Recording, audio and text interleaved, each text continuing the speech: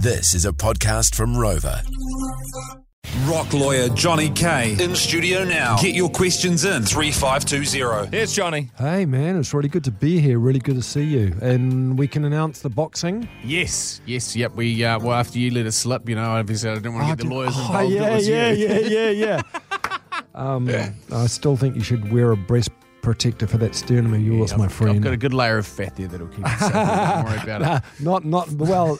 Maybe now, but not by fight time. For those that don't know what Johnny Kay and Jay are talking about, Jay's going to be fighting Tammy Davis, Munter from Outrageous Fortune. And Tammy the Tornado Davis, he's going by the alias. And Tammy from George FM, as he's also known as. But great dude, should be a good Barney and it's fight for life. Let's get to the question. Yes, let's go. Let's start with a real heavy hitter. Yep. Johnny Kay. Yes. Buckle in. Yes. I found a snail in my ginger beer bottle. What should I do?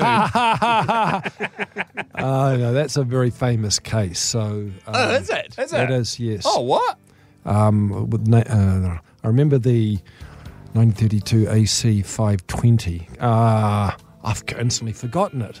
The name of the case. So Let's call it the snail and the beer and the the ginger beer ginger bottle. well, it was a hypothetical case that if there was a snail in the ginger beer bottle, could I sue for negligence? The answer was yes. So you can sue for negligence for it. Yes.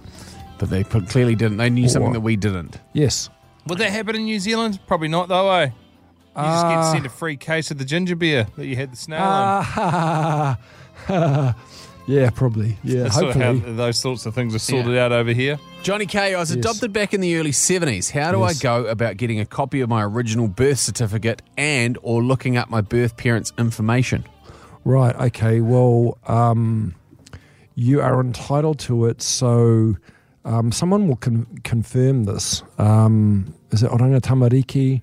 You have the right to your records, and then all the records, but some of them are often redacted. I'll confirm the details next week as to exactly how to do it, please, because I think it's very, very important everybody knows. A lot of people often feel disappointed. They think they're going to find things that they never knew about, but a lot of them get redacted, and then you should make applications to get rid of the redactions. So I'll confirm next week. Johnny Kay, if someone comes onto your property sussing out your ute and you could get away with shooting them with a paintball gun, or would the police officers class it as a firearm? From Chris.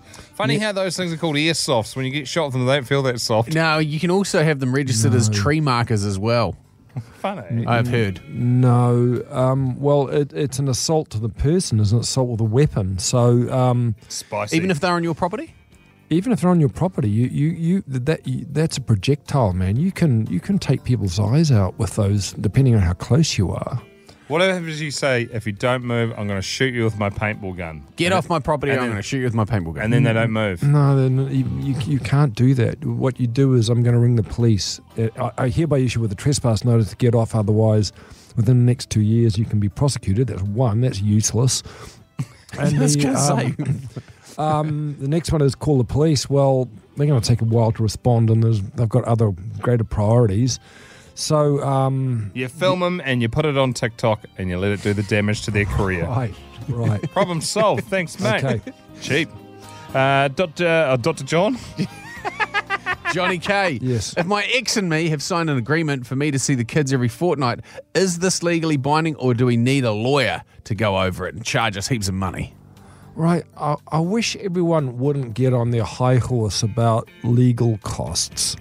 You know, the thing about, employing a lawyer is they're on your side. They have to be on your side, and you got to protect your own interest. And, it's very well and good to think that, we can sort this out between ourselves. But if something goes wrong, what are you going to do? What's your recourse? So you've got no registered agreement in the family court, and nothing's enforceable. So, go pay the lawyer, get parenting orders, and sort it out. But how do you pay the lawyer if you got no money? A lot of New Zealanders with nothing in the bank account at the moment and living in the red. Absolutely, and I really, really feel for them. Theoretically, they are entitled to civil legal aid.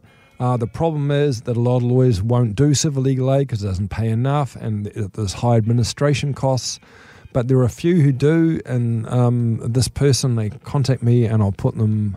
I'm not allowed to advertise, particular lawyers on the show. I think it's inappropriate, but I will put them onto a lawyer to civil legal aid. Is there kind of like an online setup where you can just basically file it online? So there's a website you can go to and it's called sortmyshit.com, and you basically go through, I want a parenting order, I want this, that, and the other thing, and then it just gets witnessed and signed and filed by a lawyer. Now there's a business model. Okay, yes, well there is. So a lot of the documentation is online. So you go to the Justice Department, go to the family court, and the documents are there. You can file it digitally.